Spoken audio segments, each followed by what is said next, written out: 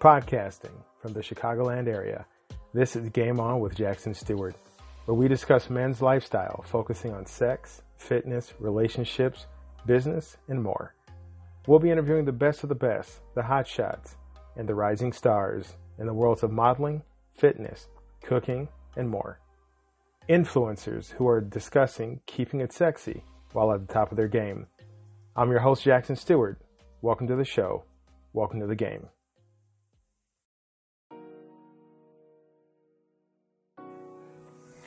What if you could be a better player for the cost of one more cup of coffee a month? Get access to a growing library of lit erotica, behind-the-scenes action, and player's guides with tips on drinking, cooking, fitness, dating, sex, and life after dark. Low tier rate while offer lasts. Patreon.com. Game On with Jack. Keep it sexy and game on. This is Risque, and you're listening to Game On with Jackson Stewart.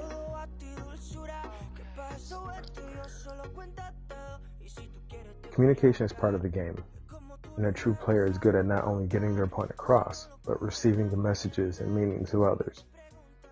But the game can be divisive, and in no greater place than the discussion of politics. Our guest this evening is here to walk us through it. Corey Nathan was raised in an observant Jewish household, attending an Orthodox synagogue. Corey grew up on the Jersey side in Bruce Springsteen country. In his late 20s, Nathan converted to Christianity and began his path on bridging gaps. A stockbroker by trade, Nathan continues to be a student of theology, politics, and culture, and enjoys sharing invigorating conversations with world-renowned experts of these subjects on his podcast, Talking Politics and Religion Without Killing Each Other. Corey Nathan is also our guest this evening on Game On with Jackson Stewart. All right, guys, you've heard the introduction and the bio. Now join me in welcoming to Game On the thoughtful, the engaging Corey Nathan. Corey, how you doing? I am doing great, Jackson. It's so good to be with you. Thank you so much for coming on the show, and I'm super excited about today's topic. Can you let the audience know where to find you and on like what social media platforms and by what username? Oh, yeah, sure. So I have the platforms for myself, which is Corey S. Nathan, Corey S as in Sam, Nathan, like the hot dogs, Corey S. Nathan. But you can also find us on our Talking Politics and Religion Without Killing Each Other. That's TPNR Pod, TPANDR Pod. And we're on Facebook, LinkedIn, Twitter, what else? Instagram and TikTok. We're on TikTok.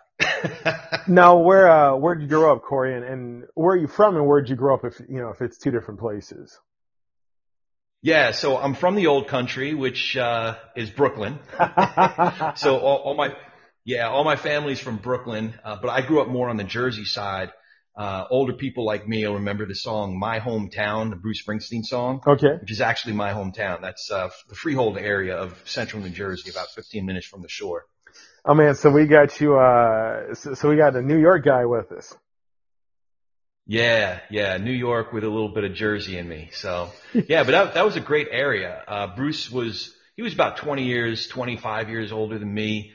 But we grew up, there was about 2 towns north of me and maybe 5 or 10 years older than me was Bon Jovi and his crew. And then a lot closer in age and 2 towns the other way were the guys, and I don't know who knows these bands, but like, the Blues Traveler. Oh yeah. John Popper. Yeah. Great harmonica player. Yeah. In fact, we just had him on our program about a month ago. He's awesome. So yeah, great towns, great area. Like I said, we got the shore down there, Rutgers and Princeton bars. So I really enjoyed growing up in that area. On a side note, for people who do not know, that John Popper is probably, he's got an amazing voice. Anybody that, remembers Blues Traveler, Hook and Girl Inside My Head. Yeah. But aside from his voice, I don't think he ever got or gets enough props for his harmonica skill. He's got to be one of the great harmonica players of all time. And I would. He absolutely is. I think that would stand up in anybody's argument. But so we got a Brooklyn kid who goes from Now, did you grow up there like all through adulthood, or did you move around and live in a different spot? No, no. Like I said, my family's from Jersey. Okay. Excuse me. My family is from Brooklyn, but I'm mostly from the Jersey side. So, Gotcha. Monmouth County, Freehold area. So yeah, most of my, youth from grade school through high school was in that area. But I moved around a bit. Once I was 17, 18 years old, I moved around a bit. I lived in Northern California for a bit. I traveled around down south, which is where I met my wife.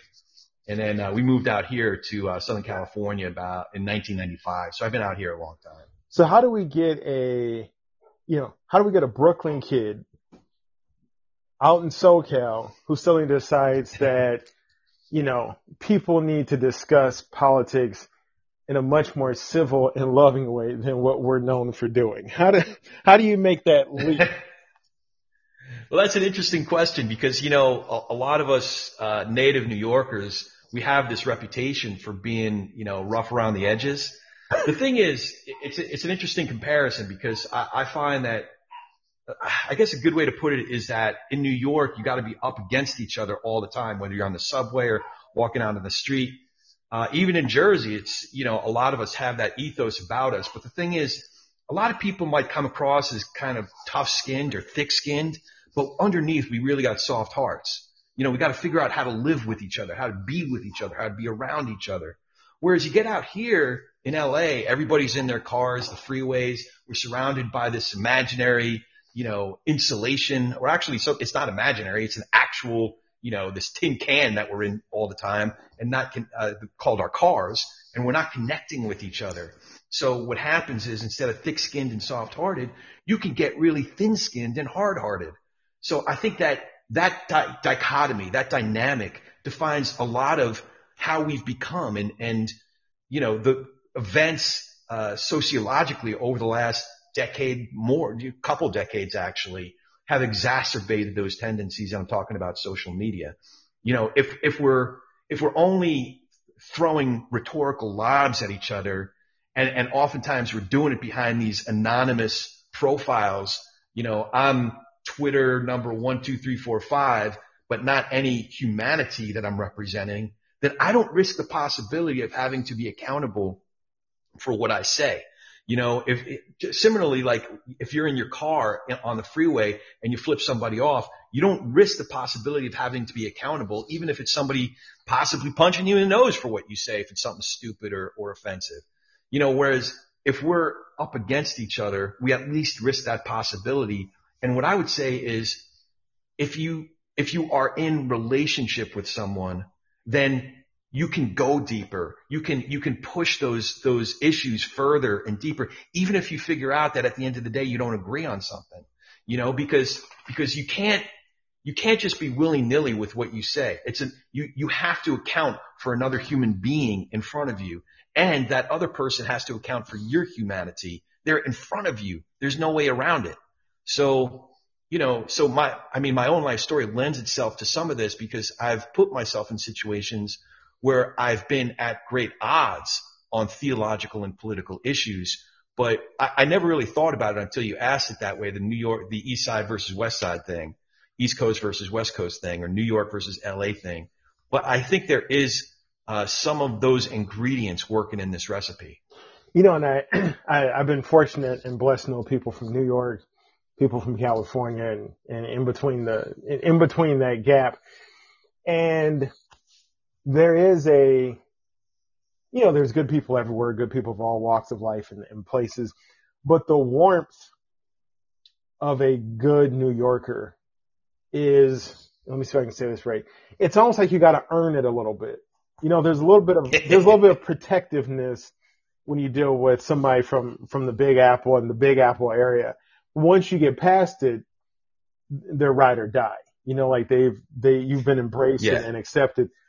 California, good people that I've met there, but it's a little bit different where the warmth is there out front, but underneath there's a layer of protection. So there is kind of like an opposite in the way both people present that. And I could not agree with you more. And I really want people to think about this. And interestingly enough, we've talked about this whenever we've talked to models and cam room models. Guys, do not give into the false power given by anonymity, by keyboard distance, by driving in a car past somebody. Don't think that just because you're not in front of a person who you have to make eye contact and be accountable with, that gives you the right to be a jackass, because it doesn't. And I think that that's a true sign of maturity. Corey, like what you just pointed out, is that accountability should be there whether you're inside your car or you're face to face with somebody. Yeah. And yeah, for sure. And you know, there's no greater pathway towards accountability like connection, I think. And so, who are some of your influences? Because you've crossed theological moats, so to speak, or gaps, and socio-political gaps. Who are some of the people that you've read or that you have followed that have, made that pathway easier for you? Yeah, that's a great question. Because I do read pretty voraciously, and it's reading that was the main activity that ultimately brought me to where I am theologically now. I grew up in we went to an Orthodox synagogue. I grew up Jewish, and I became a Christian when I was 29 years old. So, a lot of my time in that season a number of years ago was spent reading. So some of the early writers and thinkers that really, really resonated with me, C.S. Lewis, who a lot of people like for his Lion, Witch, and the Wardrobe, or that whole series. But he has a whole bunch of other theological and what's called apologetics work that, sorry, that's Charles Mingus III. We were going to talk about some jazz. Yeah, that's right. He's named after Charles Mingus III. Sorry about that. Charlie. But actually, I should say that there are jazz musicians who are immensely influential. I mean, a living jazz great, Wynton Marsalis, just his thinking and how he uses music as a way to talk about religious things and political things, and his music speaks to that. Jazz is a representation of democracy at its best. Jazz, in a way, when it's done, there's this submission to the score, the submission to the composition, but also the freedom of the individuals who are all playing in that score amongst each other, amongst other virtuosos. So he's very much an influence. Marsalis and other great virtuosos. Other influences, there's a guy named N.T. Wright, Tom Wright, great historian, great theologian, who early on in my time as a Christian, sorry, I just walked upstairs with the dog to try to settle him down. But Tom Wright did a lot of great history work as an academic. I think he's in Oxford. He might be a Cambridge guy, actually. But he helped me understand and place myself imaginatively in first century Israel when the events of, Jesus walking the earth and his ministry, his earthly ministry, was all going on. So I could imagine myself there more readily with all that history work that he did. So he's a big influence. But also there were a number of other people of varying degrees that also were great apologists. So not like, hey, I'm sorry kind of apologist, but apologist meaning being able to make a ready defense for the hope that's within you. And the style that I defer to is with gentleness and respect, or winsomeness and respect. So there are a number of other scholars, thinkers, speakers, apologists that have really helped me figure out, like early on, explain to my Jewish family why I believed in this Jesus thing, or later on when I got involved in churches, I found one of the problems wasn't necessarily theological. It was there's a lot of cultural identifiers, cultural priorities that aren't necessarily based on the Bible. It's like I walked in and everybody was, or in recent years, it's more obvious, like a lot of Christians, for whatever reason, are all Trump all day, every day, and I just I don't know, this isn't reckoning with what I'm reading in Scripture. So just being able to have conversations who are just diehard Trump fans, not that I'm pretty conservative actually, but like Trump to me just isn't conservative politically, or certainly, I mean, he's like the anti-scripture, anti-Bible. There couldn't be, anyway, that's a whole other conversation, but being able to have a conversation with somebody who is a big Trump fan, just being like, having that equipment, having the equipment of someone who can engage in important conversations, in a meaningful way, in a relationship building way, in a redeeming way, as opposed to how a lot of those conversations tend to go. So yeah, those were, I kind of went off the track here in terms of influences, but influences have very real practical impact on day-to-day important stuff. So now here you've crossed religious barriers, you've crossed political barriers. What are 3 challenges, and you host a successful podcast, what are 3 challenges for you in your day-to-day routine? Corey Nathan gets up X time in the morning, does this, does that. What are 3 challenges that you have find consistent in all of this barrier jumping that you've done, and done it without killing people, as is the topic of your show? Are you talking about for me personally, or specific subjects or topics that have come up that have been challenging on a regular basis? I would say personally, because I think a lot of people find themselves in similar situations. I don't think maybe to the scale that you have courageously taken on, but I think some people find themselves, mom or dad follow this politician. I disagree, but it comes up at dinner. But what are 3 challenges that you have found when it comes to barrier crossing? Yeah, that's a great question. And I might get a little bit more personal than might be comfortable for folks, but I'll put it in 3 buckets. One is, I'll call it this, help me understand. This doesn't make sense. Mm-hmm. I don't understand. So that's one bucket. The second bucket, which is kind of related, is frankly, it's mental health. I've never been more keenly aware of how important mental health is and how fragile my own is. And then the third is related to that, which is proclivities that I have that are directly related to my mental health, or ways that I've dealt, some in healthy ways, other ways not so healthy, in order to figure out what's going on mentally and emotionally. So what I mean is, the first bucket being, this doesn't make sense. I described one before, like, hey, I believe in the Bible. I believe the Bible is authoritative. Maybe not the way that other people do, like they just take it as literature and it's nothing more. Then there's some others who read every word and every tittle as like the literal, and I just don't think that's a very good way to read it, or frankly to be faithful to the Bible. But I do believe the Bible is authoritative. So for example, it says the fruit of the Spirit, or these good virtues that we should have, is love, joy, peace, patience, kindness, goodness, gentleness, and self-control. And when a lot of my buddies from church are all in on Trump, I'm like, he is none of those things. Or the Bible also talks about these 7 things, these 6, no, these 7, the Lord hates.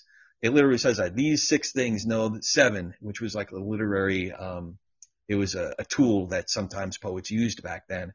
And it talks about these things that just aren't good in the sight of God. And Trump, it's amazing how accurately that describes Trump's words, actions, and character.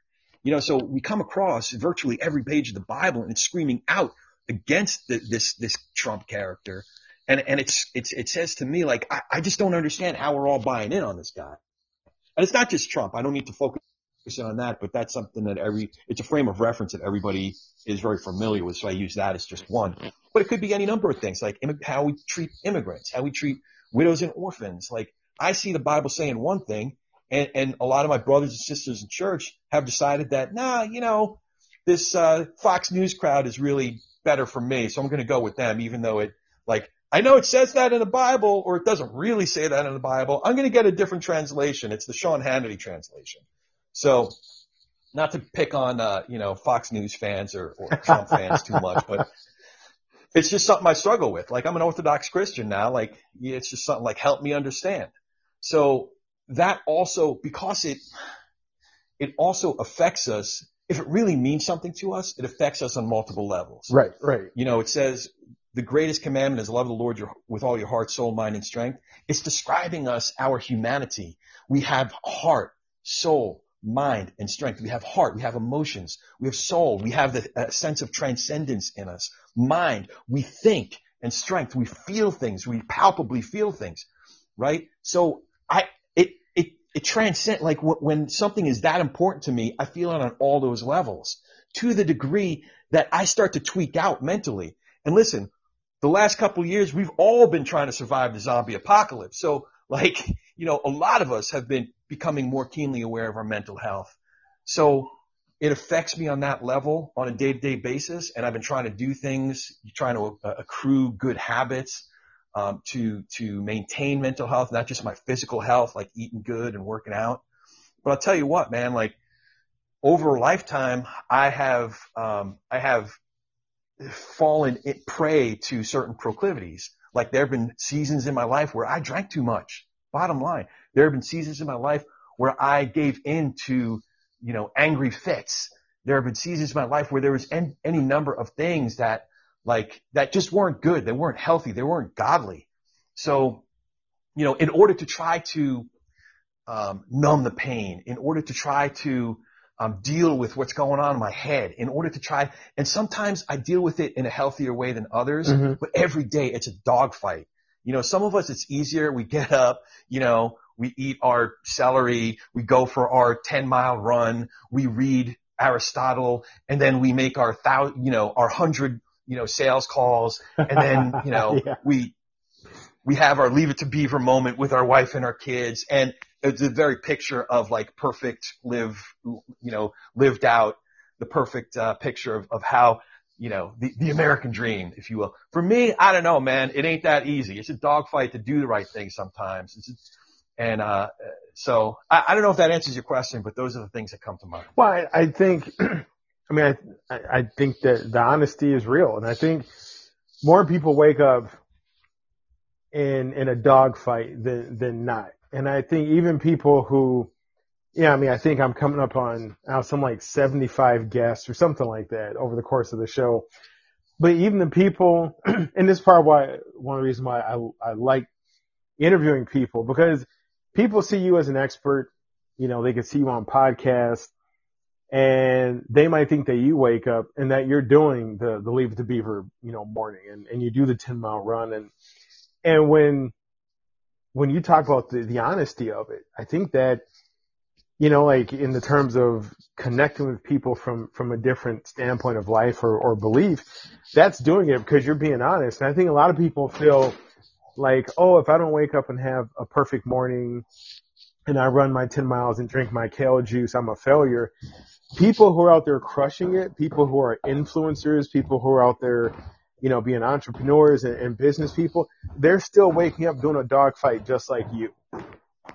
It's just, it's different, but it's still a dogfight. Yeah. I have to say, and this is related to another question that you asked, is that I wish we were all more candid with each other, not to encourage each other to fall prey to our proclivities or to make it okay to live a sinful or harmful life, whether you're harming yourself or others or both. But I think if we were more candid about it, if we were more raw with each other when necessary and had some support for like just being human, learning how to be a better human, but human better. Right. We all have to people better. So it's related to something that you asked before, because one of my mentors, somebody that I became very close with, is a guy named Ravi Zacharias. And he's very well known in the Christian community. He's probably, before he died almost exactly 2 years ago, he was arguably the world's most renowned apologist. Very erudite guy, very smart, accomplished. Well, after his death, it came out that Ravi was a serial sexual predator. There were a number of women, in particular massage parlors, that he used his position to take advantage of them. And I had no idea. A lot of us had no idea. And it's very painful. It's still very painful for me. And obviously there were other victims, not just the victims themselves, but their families and other people that it affected all around them. But I also think about Ravi, like he didn't have, when we screw up, like, listen, I'll admit to the fact that I had an unfortunate lap dance incident here and there, but like, not that that's the picture of like saintly behavior, right? But like everybody was willing participants in that situation. It's a far cry from what he had done in his life. Yeah, I mean, it's a huge difference. Yeah.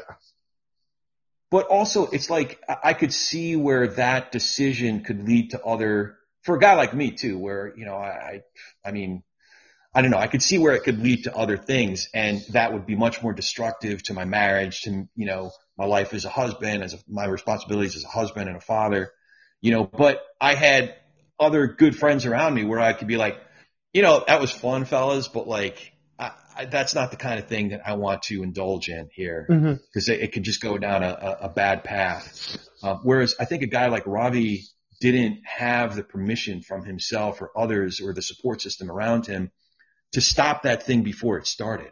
He couldn't afford to look even remotely sinful, So I could see where somebody could go down that path if we're not being candid with each other, if we're not being real with each other. Like when I hear guys get up and like, hey guys, let's get real. Let's talk about where we're falling short. And some guy tells me he's eating too many double fudge cookies. I know he's full of crap, like, yeah, I'm like, really? Right. Like, how are you, how are you going to display, your godliness? Well, I'm not going to cuss anymore. I'm like, you're so, I can't even talk to you. Right. We're done having this conversation.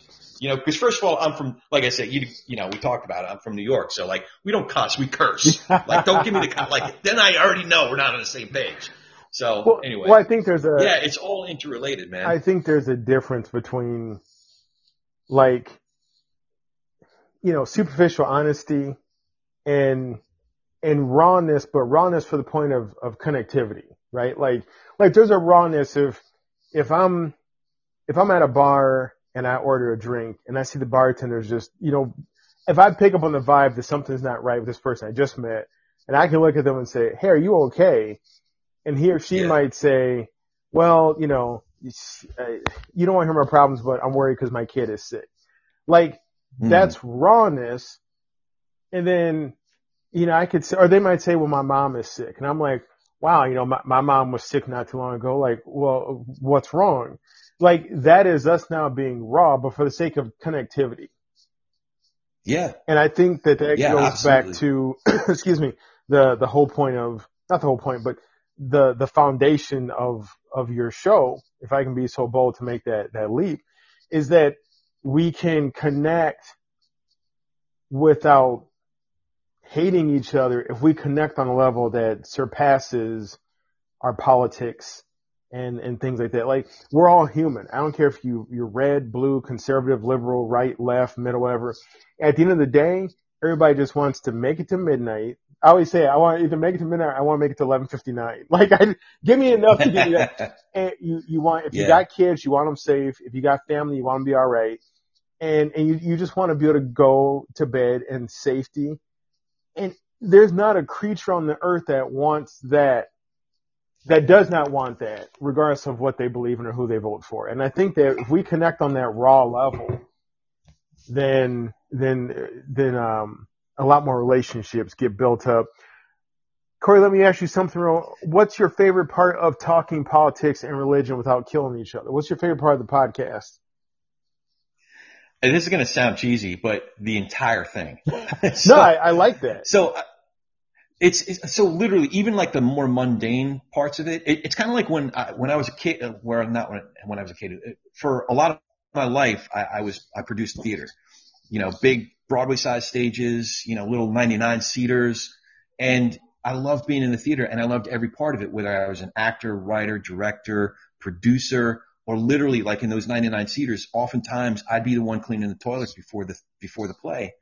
And I loved all of it because it was all participating in this bringing great stories to life. Similarly with podcasting, there's like inviting the guests, recording the guest, prepping to make sure that you have a good interview, a good conversation with the guest. There's a post-production, the editing, there's the social, right now, there's everything. All of me is trembling at all that stuff that you just said, like, the post-production, the tracking the guest down. Yeah. But it's all like, first of all, a lot of it was new to me. I never knew I knew a lot of editors, some of my best friends, and I've worked a long time in entertainment advertising. So there's about 200, 300, maybe 400 different people who owe me big time favors, who are the best at Avid and Final Cut and Premiere editors in the world. But I never got on the board myself. So it was intimidating for me to hop on the board. But now that I'm doing it, it's like I've learned a new language, and I love it because it's part of this thing of bringing these these important conversations to life and being able to share it with a group of people who are interested in having these types of conversations in this way. So the editing, the social, like doing TikTok, I got gray hair, man. Like, I'm the least cool person on the face of the earth, but I'm doing TikTok because why? Because these conversations are important to have. And it's another place where other people, that's where the people are, that's where they're at. So just learning it and getting over the intimidation factor, and even the more mundane parts, like, I don't know, the editing comes to mind because that's a little bit more mundane. Right. Because it's a mechanical exercise. I'm a more creative guy, but somebody said, a great 20th century theologian said, Heschel said, that there's sanctity in the mundane. That's where the sanctity is, and I think there's Western or Eastern philosophies that just in the present, in the now, in the flower, in the petting my dog. There's a sacred moment there. So I've come to embrace the mundane parts of it as well. In the theme of leveling up, we like to give listeners takeaways, and usually I say about at least 3 takeaways that they can use.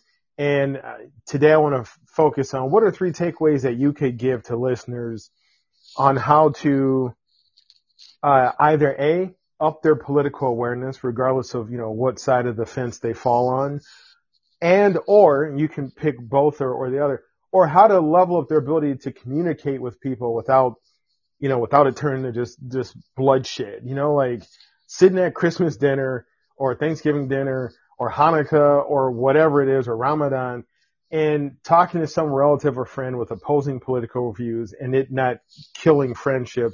What are 3 takeaways you could suggest people do today, right now, to alleviate that, to cut that out of their life? Yeah. So I think 3 that come to mind right away are: be a better consumer of news. That's one, and I'll talk about that a little bit in a second. Be a better consumer of news. Learn the phrase, help me understand. And then 3 is focus on the relational over the transactional. So I'll talk about those 3 just a bit, because I know we're probably going over on time here, but the be a better consumer of news. Listen, there are really good journalists, really good thinkers in any number of publications. This crap about like, the MSM, you can't trust mainstream media, or they're all this, they're all that. No. It's all liberal. No. There are really good writers, really good thinkers in so many different publications, from like just reporting. There's Robert Costa in the Washington Post. There's Maggie Haberman in the New York Times. I know really good journalists in Breitbart and the Washington Times. So find those good reporters, or the thinkers, the columnists like David Brooks in the New York Times, or George Will in the Washington Post, or the Atlantic has any number of them. There's independent media outlets too, like the Dispatch and Bulwark. You can be a good, thoughtful, intelligent consumer of news, but you have to be discerning, weed out the crap, and find good writers across a diversity of perspectives. Will Salatan has a very different perspective than Peter Wehner, who writes for the Atlantic and the New York Times. that one's a longtime conservative, one's a longtime more liberal progressive, but they're both really intelligent, and it gives you a more well-rounded understanding of what's going on in the world and how to think about big important issues. So that's one. Two is help me understand. If I got into, I share this by way of a story. My kid, I have 3 kids. One of my kids, he's 18. When the vaccines first came out, he wasn't resistant, but he was hesitant. And his thinking was, I just don't want to be a science experiment. So right away, a lot of people who are much more in favor of taking the vaccine just pounced on him, shamed him, harassed him, just made him feel like a bad person. And frankly, I was one of them. And like an 18-year-old kid, he reacted the way a lot of 18-year-old kids would be like, hell with all you guys. I ain't doing it now. Forget it. And after the FDA approved the vaccines, I circled back with him and I was like, listen, man, because I was part of the dog pile and the rabbit, I lost the privilege of talking to you about it. But can I talk to you about it? He's like, no. I'm like, no. Let's try this again. It's been a few months and I am not going to say anything. I mean, I will, but what I'll say is questions because I just want to understand where you're coming from.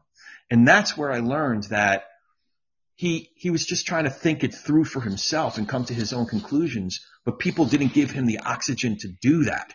They just made him feel like an evil, terrible, awful, dumb person, and that just alienated him. So I think that if we are engaged in battle, if we come into every conversation with our dukes up, or at best come into it as like a debate or a contest and we're going to win the contest, you ain't going nowhere. Right. It might be satisfying to yourself. You might think kind of out of vanity that others are watching and I got to score one for my team. No, we got plenty of that and it's not doing anything. Well, it's definitely, what you put out is what you're going to get back. Yeah. But if you try to understand people, there's a lot more nuance to individual human beings' perspectives. And at the very least, you'll learn something, and by allowing that person to be the human being, to share their nuanced point of view, they'll be more fertile. They'll be more open for you to share yours if you get to that point. But it requires a different mindset, which is kind of the related part 3, which is if you're focusing on the transactional, like, hey, I'm going to convince you in 30 minutes or less that you are completely wrong and you're going to vote completely differently according to how I convince you to do so. That's transactional, and frankly, it ain't going to happen. But if you focus on the relational, first of all, focusing on a smaller circle of people that you can actually have some influence with and can have influence over you, those are much more meaningful. Those are much more lasting impacts that you can make.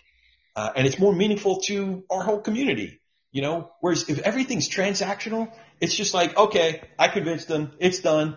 How deep are those roots though? How meaningful is that? How long is that going to go? And frankly, folks who think that way, that think they're the greatest salesman on the face of the earth and can convince anybody of anything, selling ice, to an Eskimo or whatever, like they're not nearly as good as they think they are, because it doesn't happen that way. Change and influence doesn't happen that way. It happens with the relational over the transactional. So those are the 3 things. I hope that makes sense. In keeping with the theme of sexiness, what is the sexiest thing about you? What was sexy about me 20, 30 years ago is very different than what might be sexy about me now. If you ask my lovely bride, she might say like, there's absolutely nothing sexy about that. No, I'm just kidding. But I think, I used to be good looking. I used to have the 6-pack. I used to be, in good shape. I used to be, I don't know, maybe not quite as engaging as I am now.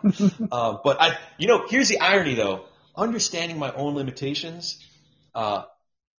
even my intelligence, like not placing a ton of weight on my own intelligence and my own good looks, my own capacity, I think in an ironic, weird, and poetic, beautiful way, maybe makes me more sexy. I don't know. Maybe. In the world of Corey Nathan, what makes a person sexy? Oh, man. I think, beauty, they say, is in the eye of the beholder. I find that there's poetry and beauty in all living things. And what we've been talking about a lot is that human connection. I think, so I'm putting it in a little bit differently. I'm not saying sexy so much as beauty, but human connection and understanding the depth of individuals, the individuality of different people, and their stories. Like, I don't know, to me that's actually pretty sexy. It is now time for the quick game, where we like to give our guests a chance to run through some entertaining questions. Corey, are you ready? I don't think I am, but I'll give it a whirl. What color is your toothbrush? Pink. If you could be any animal, what would it be and why? Dog. Definitely a dog. They know how to relax. That's a good answer. What is one of the things that you would put on your bucket list?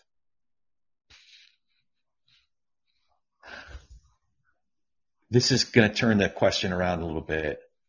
To not want the things I don't have or haven't done, but to want the things that I already have.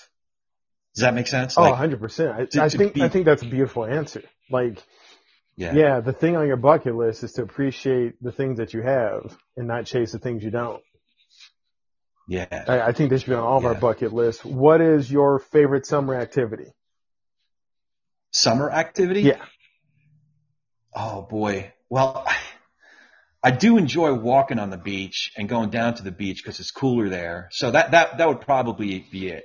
To drive out to the beach and go walking there, take a stroll. But I'm not an ocean guy. I'm not a surfer guy. So it's really just to get the wind and hear the ocean and just get some of that peace going. Because we were talking jazz before the show, and I got to get a jazz question in. Describe jazz in 3 words.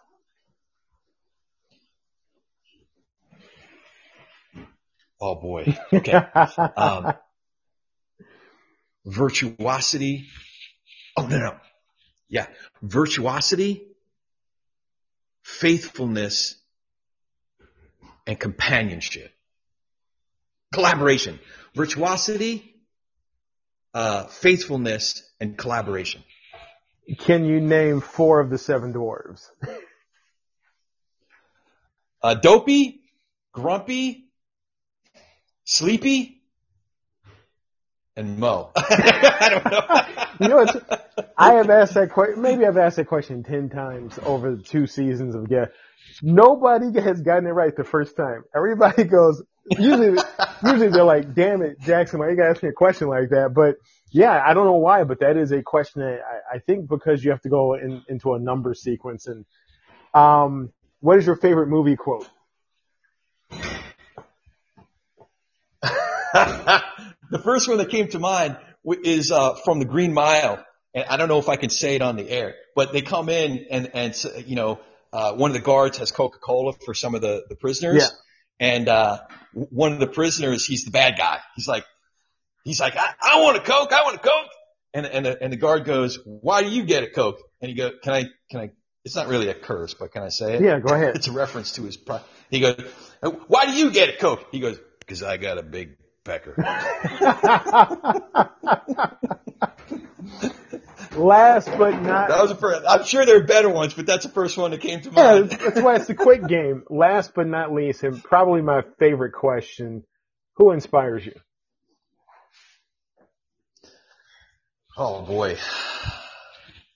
A lot of folks that I'm with inspire me, but I draw inspiration from the resilience and openness of my lovely bride, the gal I've been married to for almost 25 years. Nice. I draw inspiration from my kids. They teach me something every day.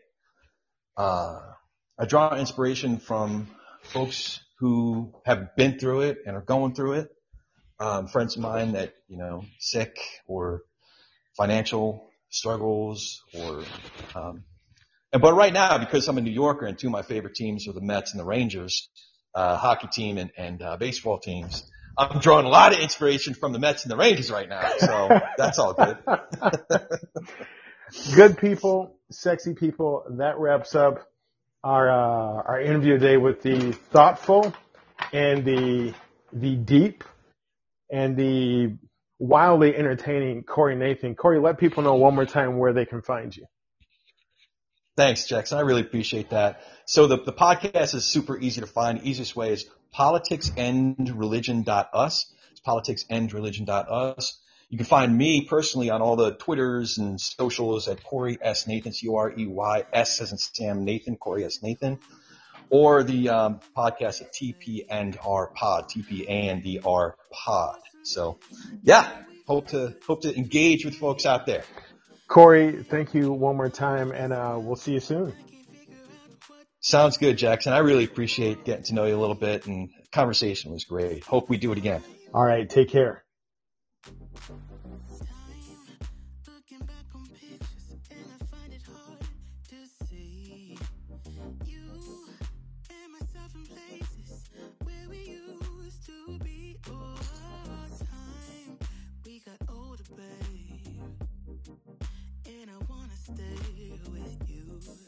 Don't got time for games.